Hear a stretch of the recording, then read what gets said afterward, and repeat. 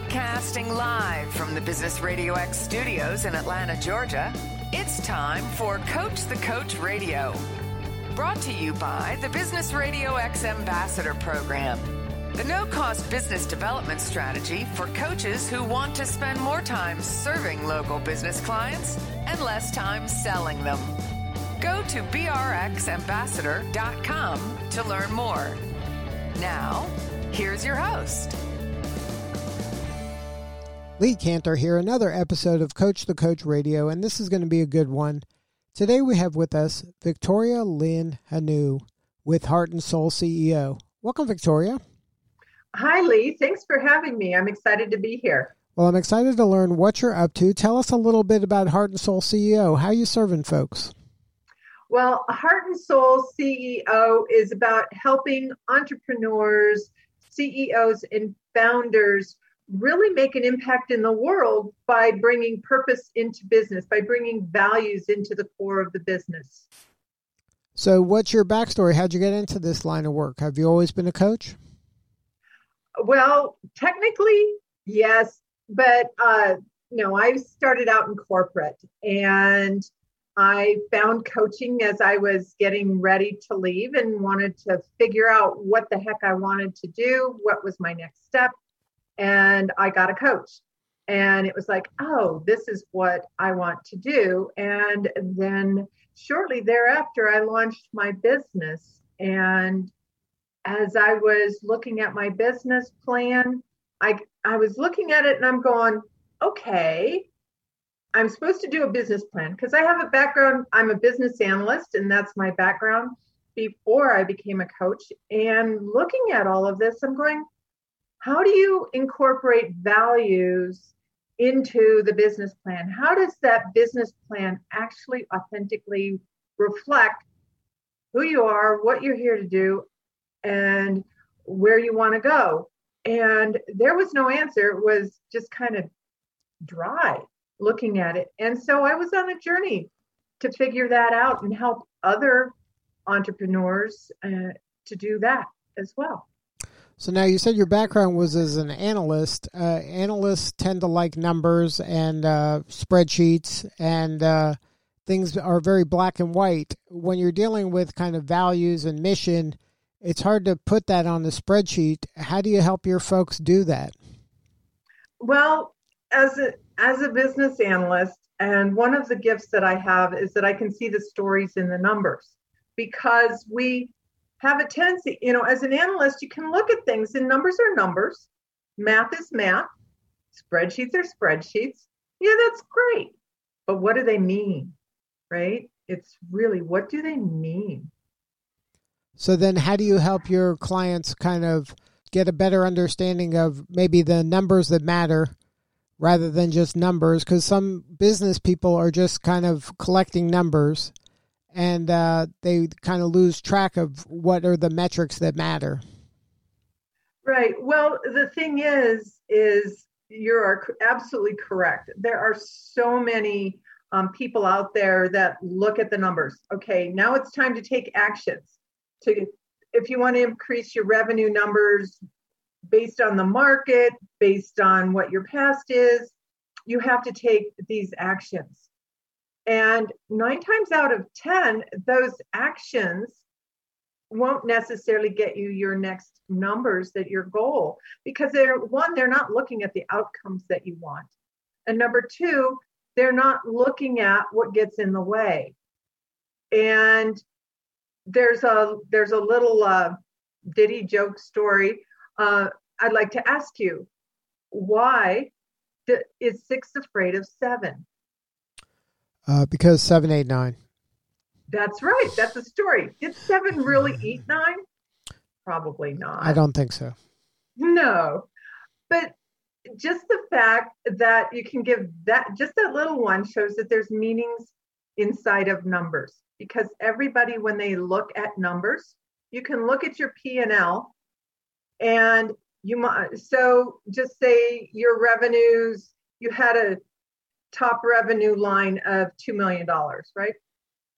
And somebody could look at that and say, wow, that's awesome. Somebody else would look at it and go, that's not enough. that sucks. The number is the number, right? It's Right. 2 million. But the number is also a story.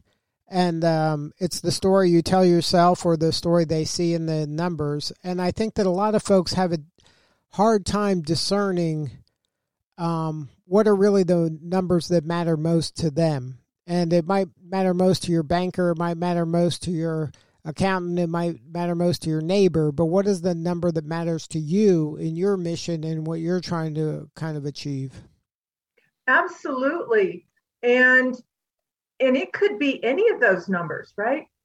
It could be your bank account balance. It could be your income numbers. It could be the number of people that you help. And it could be the number of sales that you make, which are in line with the number of people that you help. There's also the green numbers. You know, we have companies looking at reducing carbon footprint, those numbers, but they're all tied up in the stories you tell yourself about what those numbers mean. And it's that meaning that can get in your way. Right. And that's and if you get that number wrong, that could mean that you're spending a lot of sleepless nights worrying about things that really aren't your true north. And it can get you off track, and it creates stress, and it can create disharmony within your family and your own personal life and your health. How do you help your clients kind of get aligned with their numbers as well as what they're really trying to accomplish? Well, one of the things we do is the first thing I do with my clients is sit down with them and really help them to identify the stories that are in their numbers, right? And sometimes the story isn't with the owner of the company, right? Sometimes the story is with their staff. I had one client where his accounting systems were one way, but it seemed like he was losing money, right? There was not a lot of money left over for bonuses and those kind of things. Well, it turns out that he had staff members, teams. This was a concierge company, and they were on site, and they weren't charging people for small things of doing things for clients because they felt it was wrong to charge for something so small. So they had stories about what it meant to serve a customer, and it actually was hurting them and the company. So now walk me through what an engagement with your firm looks like. What is the pain that this client is having, and how do you help them kind of get their numbers and their mission aligned? All right. So they're stuck, right? My clients are typically stuck.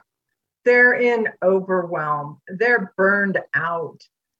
They can't, you mentioned it earlier, they can't sleep at night because they've got things, they think they're missing something. They've got things going on in their brain. And so what I do is I work with them to identify the signs that, you know, this is the stories in their number, of course, which overwhelm, burnout, and being stuck are some of the signs. And it's like, okay, let's take a look at your numbers. And I also have a quantitative assessment that turns the subjective into the qualitative so that we can really look at that. And then we identify those stories.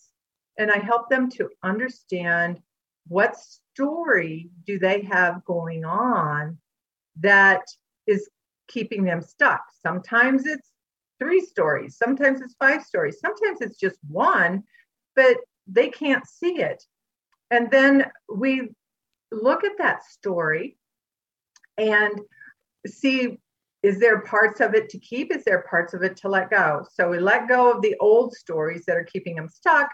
And then we can write a new story that helps them to achieve the outcomes that they want versus going after numbers, which is typically goals and objectives are often number driven. What is the outcome? And then we can back off that to find the numbers that match the outcome. And we lay out the path to get from where they are to where they want to go.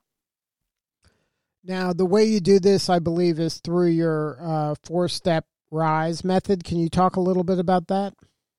Yes. So the RISE method is the path that we follow. And RISE, we start with the R, which is to recalibrate your mindset. And you can't go to where you want to go from where you are without creating the mindset of where you're going. And then the I in RISE is innate leadership. Who are you innately as a leader? Because to lead your company where you want to go, you really need to be authentic to who you are innately as a leader. And that doesn't mean authentic to who you think you are. It's who you really are. And then the S is to put the structures in place. It's a structure. Let's structure your business. Let's make sure that your vision is in real alignment and that the purpose of your business is the purpose of your business for real, rather than something that somebody put out there or you put out there in order to have other people think that's what it is, but it's not really what it is. It's kind of a convoluted place, but it's really having that clarity that you're really on track and you're doing what you want to do. And then the E in the RISE method is to execute. You can plan, you can lay things out, you can talk things out until you're blue in the face, but until you actually have the rubber meet the road, nothing is happening. So it's really about executing and bringing everything to life, to showing up in your business, to leading your team, being the leader in the world that you're here to be. And then the E is also to evolve and elevate, because it's a constant process.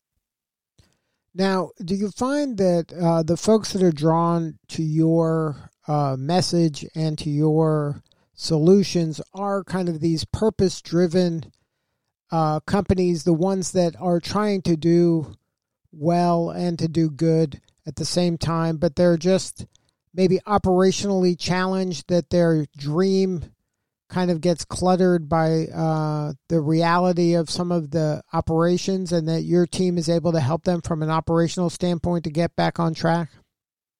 Absolutely.